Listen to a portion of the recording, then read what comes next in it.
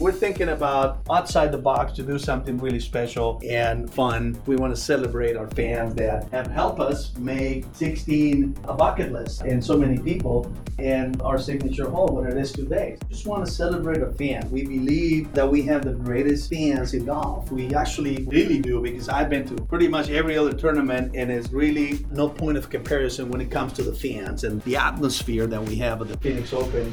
I think we can keep growing our tournament, keep helping growing the game of golf. We want to make it fun. We want to make it accessible to everyone. I mean, we want to tap on demographics that we haven't before. Different demographics that perhaps the game of golf hasn't really been that popular before. So we just want to keep doing our tournament and at the same time helping the game of golf.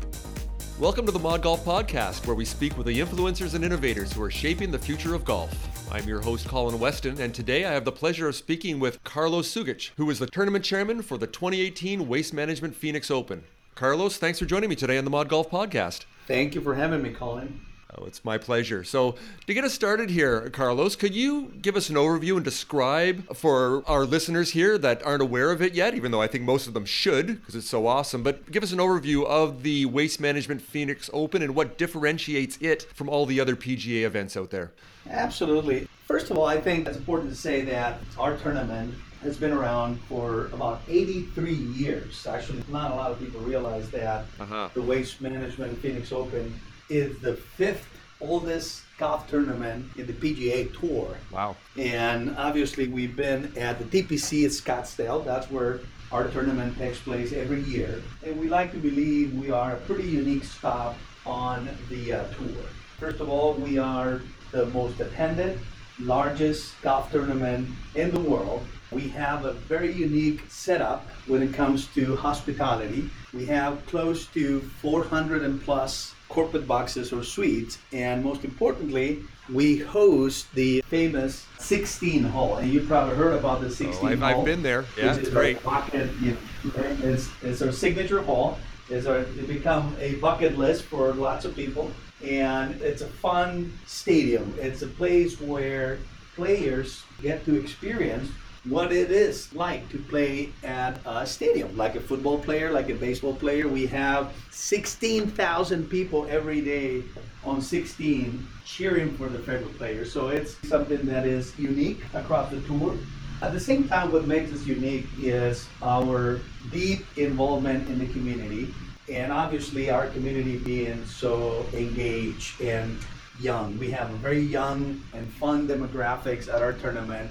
Last year we broke a record. We had 655,000 people for the whole week, wow, which is a pretty significant number. Saturday alone, we have 205,000 people. We broke that record as well.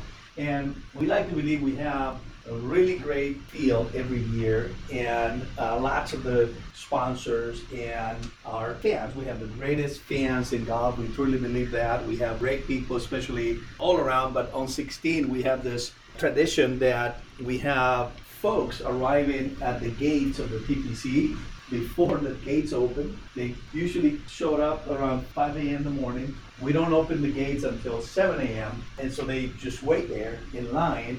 And as soon as the gate opened, they sprint from the gates to 16 just to get a spot at one of the bleachers. So that's really unique. It's not something that you see every day in a golf tournament. So obviously we take pride of what we've been able to create at the Phoenix Open in Phoenix, Arizona. And our tournament usually happens every year during Super Bowl weekend. Yes. And some people feel like, oh, are you guys competing with Super Bowl? And to be honest, we're not. I think it helped us. It's always usually on that same weekend. And 4 years ago, we had the Super Bowl in Phoenix that same year.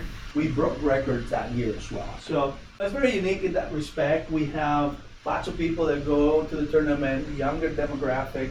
The tournament was created by the group which is known as the Thunderbirds 83 years ago. It's a non-profit group. My fellow Thunderbirds and myself are all volunteers. So all of the money that we generate from the tournament, we give it back to the community. And I think that's why we've been so successful. Or Carlos, that is a great overview to give people a snapshot of what you're creating and the history of the tournament. I do want to drill down into the charitable aspect of this with the Thunderbirds in a moment here. But since you did touch on the 16th hole in 2014, I was one of those people both on the Thursday and Friday sprinting at 7 a.m. to get my spot. And I got it on both days with my friend, by the way. So we spent the entire day there. And I do want to talk on that a bit because one of the things I love about your tournament is, well, first of all, it's always progressing and you're always evolving, and I know you want to talk about that a little bit and how you're putting your personal touch on this for 2018. But I want you to step back in time here because with the, what did you say, 18,000 people now are in the actual stadium at the 16th hole, is that correct? 16,000 every day.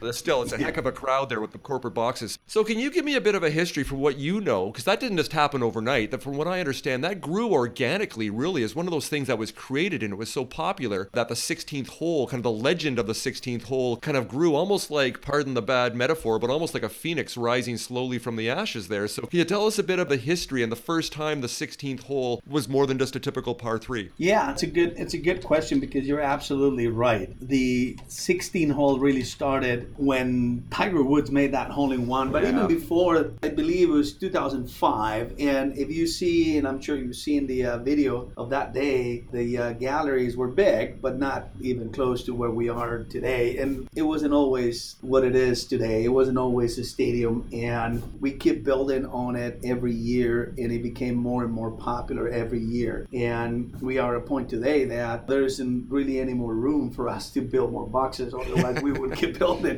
But you can keep going up, I guess, but that could get a little crazy. But yeah, no, I mean, I think lots of people remember back in the day when there wasn't a stadium at 16, and people were just sitting around the green and cheering for the favorite players, and lots of the folks from ASU, from the university, would gather at 16, and so it kind of became the spot, the hole to be at 16 at the TPC. And obviously it's a part 3, so it's the hole that is fun to watch because you can see in one shot the whole hole. So it's kind of nice and fun for people just to chill out there and experience what it is to be at 16. But yes, 16 has grown organically over the years, and so is the tournament. Our tournament hasn't always been as big as it is today. If you ask people 30 years ago, 20 years ago, if they believe this tournament could become the largest tournament in the world, the most attended tournament in the world, they would probably think you were joking. And it just happened by building and creating momentum and creating a fun atmosphere, creating a great golf tournament, bringing in the strongest players out there that particular year. So it was built over time, for sure. And we just kept growing on that momentum.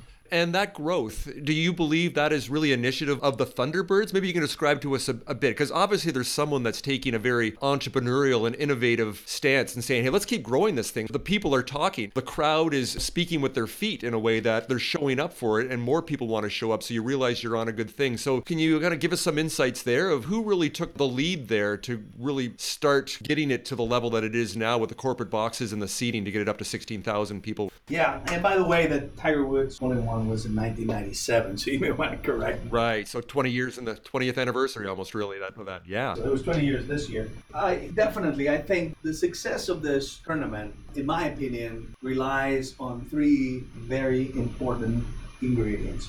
Number 1, obviously the Thunderbirds. This is the nonprofit group that created the Phoenix Open, or now the Waste Management Phoenix Open, and it's been responsible for organizing it and selling every piece of sponsorship since 1937. So definitely the Thunderbirds, being a group of business leaders in the community, have been able to build what it is the Phoenix Open today. So I am the tournament chairman for next year, but obviously it is not just me. I'm just building on what my predecessors did, and I'm building on the entire group of Thunderbirds. We have what we call active Thunderbirds, 55 of them. Right. And then we have lifers, or life Thunderbirds, which are close to 290. So thanks to all of them, we've been able to build a successful tournament. And I think what's key about this is that we all volunteer our time. We meet every month, every week sometimes, and we just try to make our tournament better every year.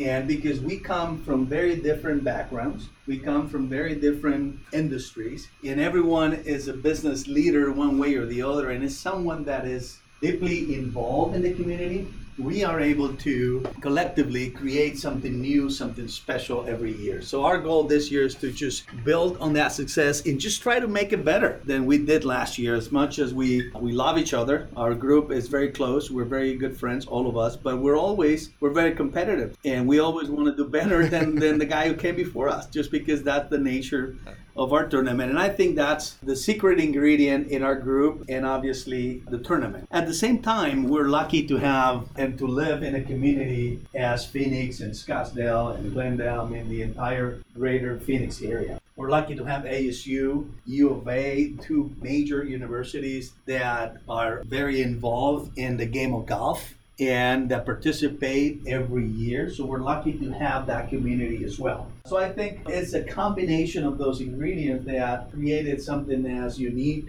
and as fun as the Waste Management Phoenix Open. Now, with the Thunderbirds, from my understanding here, the way that you ensure that there's always progression and there is that legacy is continued, you're not just doing this for 1 year as tournament chairman, that there's a 3-year commitment, that you were the assistant chairman last year, and I believe next year you will be, I guess you can tell me what the term is, but you'll actually be there to help mentor as you have a mentor from last year's tournament chairman. Is that correct? So there is that legacy and that continuation there of lessons learned and best practices and help you out as you go here. Is that correct? Absolutely. So what happened is the way that works is that you get appointed the advisory board, which is made of the 5 past tournament chairmen. They vote on who the assistant tournament chairman is going to be. And you start off as an assistant, and basically you follow the tournament chairman around and you try to learn the ropes about the tournament and prepare you for the job with the following year, which is when you become tournament chairman. After you become tournament chairman, after you ran the tournament for a year, if you do a good job, then the group, the Thunderbirds, elect you as, we call it, the big chief. The big chief is kind of like the president of the organization, kind of the spokesperson of the organization, no longer involved in the actual day-to-day of the tournament, but it is the president of the group, the person that has the representation out there with the community. So in a way, it's a 3-year job, and we volunteer. So I'm volunteering this year, dedicating a lot of my personal time to run the tournament, to create new venues, to create new ideas, to manage our relationship with the PGA, manage our relationship with the players, our relationship with the fans, with our corporate and title sponsor Waste Management. So it's almost a full-time job that you get to do once. And then as the big chief, you're no longer that involved in the day-to-day of the tournament. So, and we have that same structure across the board in all of our committees. So let me give you an example. I've been a member of the Thunderbirds for about 5 years. Okay. And I've been we have different jobs or different committees. And every job and every committee, it's important for the organization of the tournament. We have a Thunderbird that is responsible for parking. We have a Thunderbird that is responsible for concessions, a Thunderbird that is responsible for 16 hole, for Bay Club, for the Cove. I mean, we have a kind of like a corporate structure around the tournament, and the tournament chairman designates who's going to run what venue or which job. And the way we work is the same way, meaning you start off as being the assistant. So 1 year, you can be the assistant for parking and transportation. And then the next year, you know you're going to become the chairman. And that way, we get that specific person exposed to that specific job. And that's kind of follows the same concept that I just described when it comes to the actual tournament chairman. You become the assistant tournament chairman because now you're going to be exposed to all kinds of facets around, all kinds of things around the tournament, not just a specific job. But that's kind of the concept that has been built around this tournament. And I think the way it was designed originally, it was very visionary and it was perfect. Why? Because every year you're going to have a new tournament chairman. And that tournament chairman is going to want to make it better, to bring new ideas, and to build on the success of all ideas. So you always have that renewal on the leadership position every year, which is, I think, genius, because that way you're always trying to make it better every year. Or to follow up your comment there of making it better and leaving your personal stamp on this, because you are quite competitive there, it sounds like, in a positive way. So as tournament chairman, I'm about to ask you a question you may not be in the position to answer, but I'm going to ask it anyway, Carlos. What are your plans for 2018 that is going to be new and innovative and pushing the boundaries? Is there anything you can tease us with, or do we have to hold off until people arrive on the ground there in late January? No. We have lots of new initiatives for next year. Our main goal, Colin, is to enhance the experience across the board. Meaning, whether you are a GA ticket holder or a corporate sponsor, our goal is to deliver a better experience. And to that end, we've been working on improving our open spaces and adding more bleachers for GA folks to go and watch some great golf. So we want to be able to have a spot and a place for everyone at the tournament. So we are improving on a venue, open venue that we called El Rancho 2 years ago. I don't know if you've seen it. No, I haven't. Yeah, it's on the 12th hole. It is a great spot to watch some great golf, and we created a special menu and a special kind of restaurant with Mexican food and Mexican drinks and sodas, and it's open completely. So this year we are going to double the size of El Rancho.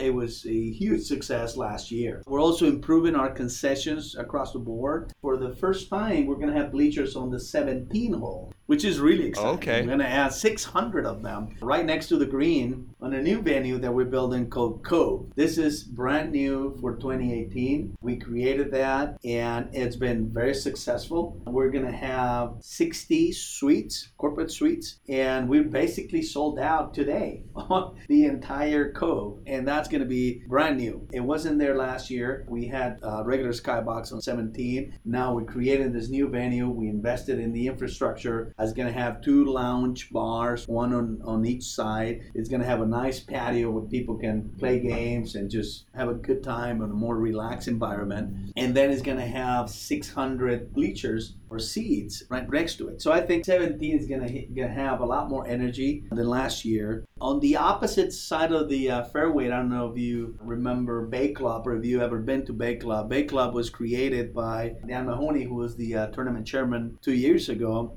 And it was our luxury venue. It was a lot more spacious than 16. You had a really nice suite that looks like a living room. It was a really cool venue that we created 2 years ago. And we've been expanding ever since. Last year, Andy Markham was the tournament chairman. And he took that Bay Club from 20 suites to, I believe, 34 suites. So almost double the size of Bay Club. And now for 2018, we're going to take it all the way down to 50 suites. So we're going to expand. Bay Club is going to go all the way down to the lake on the 17 green. So those are the 2 big projects that we're working on for 2018. At the same time, for all of our fans on the bleachers on the 16 hole, we're going to have a very special program for them. And it's funny that you've done that. We call it the sprint or the race to 16. It's funny that, and it's awesome that you've done it. So what we're going to do, as you know, what happens is the gate open, people run or sprint to 16. They do not get, the first group comes in around 10 a.m. So folks are there just having a great time and chanting and singing and doing games and things like that. And there's like a window of 3 hours that there's really no golf. I know. And what we're going to do, yeah, you've been there. So what we're doing for next year is we want to celebrate those fans. We want to create something special for them. So we're hosting what we are calling the 16 Breakfast Club. We're going to have some prizes. We're going to have t-shirts. We're going to probably bring in a DJ. We're still working on the specifics, but it's going to happen between 7 a.m. and 10 a.m. And I think it's going to be a lot of fun for everyone. Yeah, we're going to have fun. I'm probably going to go up there with the DJ. Or we're thinking about even doing like mascot races. I mean, we're thinking about outside the box to do something really special and fun for those folks. We want to celebrate our fans that have helped us make 16 a bucket list and so many people and our signature hole what it is today. So thank you for doing that, Colin. Well, I mean, my pleasure. It sounds like you guys just get it. Your core philosophy of realizing that the fan is the hero here, that the fan experience and amplifying that and progressing that as you go every single year and keeping that front of mind is wonderful. So, and to that point, it'll be great actually having a breakfast component there because I think I had about 3 or 4 Coors Lights for breakfast before the first shot was taken at 10 a.m. So I certainly could have welcomed something to eat there before, before the first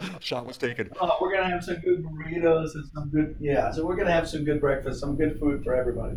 That's great. But the fan experience at the Waste Management Phoenix Open does not end once the last putt is sunk every single day here. And as the sun goes down, something else is starting up, and that is the bird's nest. And rather than me describe what goes on there, why don't I let you tell us what the bird's nest is all about? Yeah, so the bird's nest, it's funny because we created the bird's nest to have something to do at night, right? So we said, all right, let's do something special at night. Tournament's over, and then what happens next? We want to be able to build something for our fans because, as you said, we just want to celebrate our fans. We believe that we have the greatest fans in golf. We actually really do because I've been to pretty much every other tournament, and it's really no point of comparison when it comes to the fans and the atmosphere that we have at the Phoenix Open. So we decided to create a concert venue where we can have a band or two come play and just have people relax after the game and just have fun. And Bird's Nest, we started like just giving away the tickets. You know, we were getting any band that we can afford. It wasn't really expensive. We were just trying to create something new, something, like I said, we just wanted to make it better. And that's what we try to do every year. We try to make it better, and that idea came, and we have been building on that idea over the years. And now we are at a point that the Bird's Nest has become a music festival of its own. Yes, yeah, absolutely. Yeah, I mean, we have people that go to the Bird's Nest that don't necessarily go to the tournament anymore. We're up to, our capacity at Bird's Nest is close to 10,000 people, and it goes from Wednesday through Saturday every year of the tournament. And we have had great talent. I mean, we had Kid Rock, we had Steve Aoki, we had Toby Keith, I mean, you name it. We had big performers, big talent last year, and we're working on something really special for next year as well. And again, we are trying to expand. We're trying to make it better for next year as well. So the Bird's Nest is something that we are very proud of, that started like just some kind of gathering around a band and turned out to be what it is today, which is probably one of the best music festivals in town during the year. And now we have up to almost 10,000 people. Obviously something we are very, very proud of. I bet. And I've also participated in that. In 2014, when we were there, we saw Weezer play. And one of the interesting insights I had is we were walking from the West, walking from the tournament over there. The majority of the people that were going to the Bird's Nest were all coming from the other direction. And it seemed to me that the majority of those would have been Arizona State University patrons that were descending upon the Bird's Nest there. So it seems like you've managed to tap into another market there that is which golf wants to do, the growth of the game. And we've talked about this on the podcast a lot, of getting outside of the golf market, even though the golf market and the golf audience is a big one. If you can actually get outside of that and into lifestyle and entertainment and music, that's really the sweet spot. And I know firsthand that you guys have managed to do that. And it sounds like you're continuing to amplify that ability to do so with the Bird's Nest. Absolutely. We're building on it every year, and it's a lot of fun, and we're getting bigger performers every year. And like I said, people just, you started going to the Bird's Nest. Sometimes the majority of the people probably come from the tournament that same day, but a lot of people don't. A lot of people, they just want to go at night to the Bird's Nest, and perhaps they go to the tournament the next day. So we created something new around the tournament. And like most things at the Open, it happened organically. And our tournament has grown organically over the years. And we began construction 2 weeks ago. So not a lot of people realize that it takes us about 4 months to build the city. We call the city at the TPC, to build the stadium, to build the cove, to build 18 It takes us about 4 months every year. So we started construction October 4th, and we're going to be working throughout the rest of the year and hopefully be up and running, ready by the tournament. And it's pretty spectacular to see how the city gets built every year and how we keep adding and adding more stuff, more opportunities, more venues for everyone, for the GA, our fan, and for our corporate sponsor. That's the goal, is to just keep building more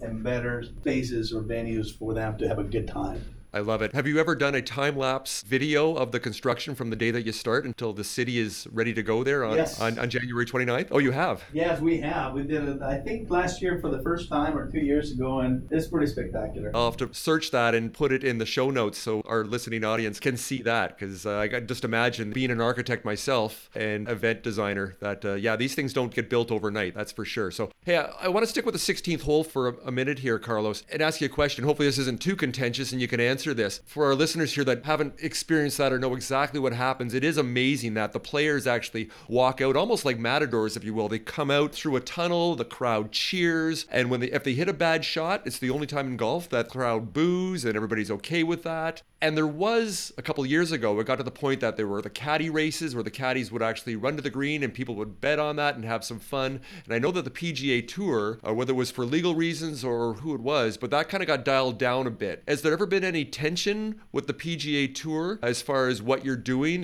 to say maybe dial it down a bit? Or is the PGA Tour completely on board with what you're doing with the Waste Management Phoenix Open? We have a great relationship with the tour. We talk to them all the time. We run new ideas by them for sure. And yeah, some of them, they've been shut down. But I think for the most part, they've been very supportive. And I think they understand that we bring a lot of value to the game of golf. They get it, and they understand this is unique. The Waste Management Phoenix Open is a unique stop on the tour. And we can probably get away with things that perhaps other tournaments wouldn't. Just because we've been doing this, we've been pushing the envelope for a lot of years now. And I think the PGA gets it. I think they realize that that's a demographic they want to tap. And we've been working actively on, and they've been working actively with the revised social media and mobile devices policy. They've been implementing a lot of new ideas related to technology like virtual reality. So I think they get it. Right. Yes, we had some conversations when sometimes they're like, okay, you might want to dial it down, shut it down. But I think for the most part, they've been great partners of ours. And even sometimes they come to us and say, hey, fine about this new idea. Would you guys mind implementing that in your next tournament? Because sometimes we can help them develop new ideas and see how that idea may play out or may be implemented. So I like to believe, and I met with them all the time. Part of my job as the tournament chairman is to manage our relationship with the PGA. And I think our relationship cannot be better. I think we are really close. They support us. They get it. They know what we do. They know we push the envelope, and they appreciate that. And I think they recognize the value that we bring to the game of golf. Well, it sounds like you do have a very healthy partnership there with the PGA. And that's interesting. It sounds like with the Waste Management Phoenix Open that the PGA Tour likes to use you as a bit of a test kitchen or a laboratory there to try some new things because you have the history and the legacy of doing that already. So, hey, I wanted to ask you this. Because of the popularity in the numbers you said, you gave the 655,000 fans over the week last year and over 200,000 on the Saturday. Obviously, other golf tournaments, other PGA events are looking at this and saying, okay, you guys have the secret sauce here. And we know that we've been to the Safeway Open in Napa. They're looking now with the hospitality and entertainment overlay there to create, as they create a party that happens to have a golf tournament going on at the same time. So my question to you here, Carlos, is have you been approached or have the Thunderbirds of the tournament be approached as thought leaders to help out or provide some guidance or advice to other PGA tournaments? Yes, definitely yes. First of all, we have a great relationship with other golf tournaments on the tour. And we go and visit with them often. We have meetings, PGA meetings every year, actually twice a year, where the management of every tournament gets together to discuss new products, new ideas, what's been working, what has not been working. We have that relationship with them, and they always come to us and ask, it's like, how do you do it? How did you create this? How do you engage the community the way the Thunderbirds do? So definitely we do have that good relationship. And let me tell you one thing as well that I I omitted to say when I was talking about the Thunderbirds and the ingredient that we have that make our tournament so successful is we have one of the greatest executive directors on the tour. His name is John Bridger, and he is himself a Thunderbird, but he was a banker. He retired from banking and became the executive director, like an actual employee of the Thunderbirds. And he's been running the tournament for 13, 14 years, and he has a lot of experience being himself a Thunderbird, understand how the group is, has great relationship with other golf tournaments across the tour and with the PGA. So that is a great asset that we have, and the entire staff that we have, because as I said, the Thunderbirds, we volunteer our time, but we have our executive director. He does not change, unlike the tournament chairman. He stays on, and as well as our staff that we value, and they do a great job every year. And they've been doing this. Most of our staff have been with us for more than 10 years, 15 years, so even 25 years. So we appreciate what they do, and they're obviously been a key component of our success. Well, it sounds like you have a passionate group of volunteers for the Thunderbirds there. It's great to see. So before I let you go here, Carlos, I wanted to ask you this question. So it was, well, a little more than 20 years since Tiger Woods had that hole-in-one at the 16th. I'm going to ask you to pull out your crystal ball here and give us your thoughts. It could be anything from small to something crazy and big, but where do you see the Waste Management Phoenix Open being 20 years from now, and maybe your thoughts on the future of golf overall? Wow, that's a good question. I think that the Waste Management Phoenix Open will continue to be a unique stop on the tour. I think we're going to continue to push the envelope. We're going to continue to add, when we can, new opportunities for sponsorship and new opportunities to grow our tournament. We, at the same time, want to keep working on our field. It's not just about the fans. We appreciate the players that come and play our tournament every year. And we're working hard on recruiting more and more players and make sure the players feel at home. We want players to have a good time and to keep coming back to the Phoenix Open. We want players to think about the Phoenix Open like any other major. We want them to come back, and we want them to know what we bring to the game of golf and how they can contribute with this initiative that are programs that we have. I think 20 years from now, I wouldn't be surprised if the city gets even bigger. Just because if you think about it, we are currently basically on 3 holes at the TPC, 16, 17, and 18.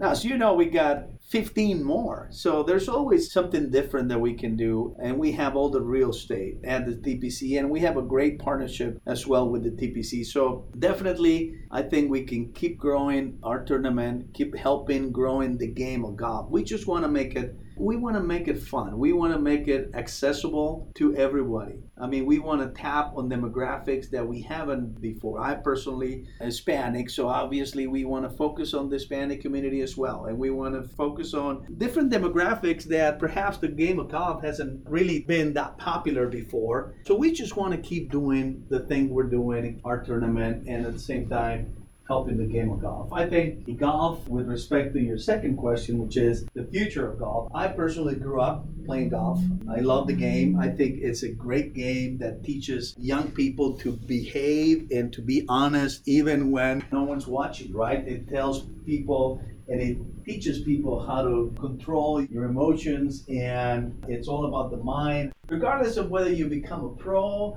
or you get a scholarship, I think the learnings that the game of golf give to any young boy or a girl are pretty useful and are great tools that they can use in their professional lives, even if they don't play golf. I like to see the game of golf expanding. I like to see more people playing. I like to see perhaps that it changes. If it takes too much time, maybe it changes down to less holes. I mean, I'd like to see people get really engaged and help with the future of the game by creating excitement about the game and about playing golf. Wow, well, that's a great 2-part answer to my 2-part question there. So thanks for that. It's interesting what you touched on at the end there. I have interviewed Steve Mona, who is the CEO of the World Golf Foundation, on the show. Of course, involved with the First Tee and We Are Golf and all the initiatives that they have that really serve as a platform for diversity and inclusion there. So certainly aligned with the things that you spoke of there. So very interesting, the potential there. I like your answer on where things could be in 20 years from now for the tournament itself. Like I said, you've got about 650,000 fans in the week. Who knows? Maybe you can bust this thing out and have 2 million people, but I guess you need to strike that balance, of course, between the quality of the experience not being diluted for the number of people that you can cram into the venue, of course. So I'm sure that's something you try to balance all the time with every day with the conversations you have there with the Thunderbirds, I'm sure.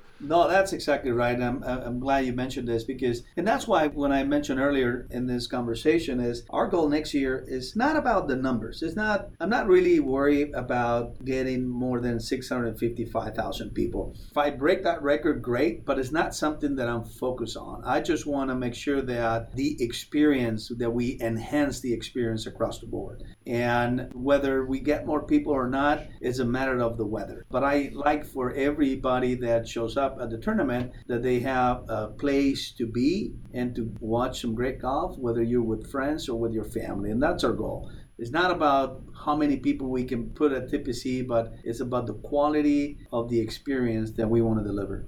Well, Carlos, I tell you what, I'll leave it there. I know you have a tournament to get back to organize and run there. So, Carlos, thanks so much for your time today. I really appreciate it. For all of our listeners here, the 2018 Waste Management Phoenix Open will be held at TPC Scottsdale, January 29th to February 4th of 2018. So, Carlos, thanks so much for your time today and best of luck with the tournament. We'll certainly be paying attention and hopefully we will have the opportunity to be on the ground. Maybe I'll be running at 7 a.m. again one of those days in early February towards the 16th hole again this year. Absolutely. Thank you for having me, Colin. And if you come down, let me know. We can meet again and we can show you around. I certainly will. Thanks for that offer. All right. You take care. Bye for now. So that's a wrap for this week's episode of the Mod Golf Podcast. I hope you enjoyed my conversation with Carlos Sugich, tournament chairman for the 2018 Waste Management Phoenix Open. If you want to learn more about what we were talking about today and see some imagery and videos of the 16th hole, which is known as the loudest hole in golf, go to the show notes of this episode, where I posted some links to video content, including the 4-month time-lapse build of the stadium. To learn more, go to our website, modgolf.fireside.fm, where you'll find links to the topics and content we covered in this episode. And please go to iTunes to rate the show and give us some feedback to help us continually improve the Mod Golf Podcast. I'm your host, Colin Weston. You can reach us on Twitter, Facebook, and Instagram at Mod Golf Podcast. Please join me next week when I speak with Eddie Louie, who is the founder and CEO of 18 Birdies, which is fast becoming the go-to golf app. Bye for now.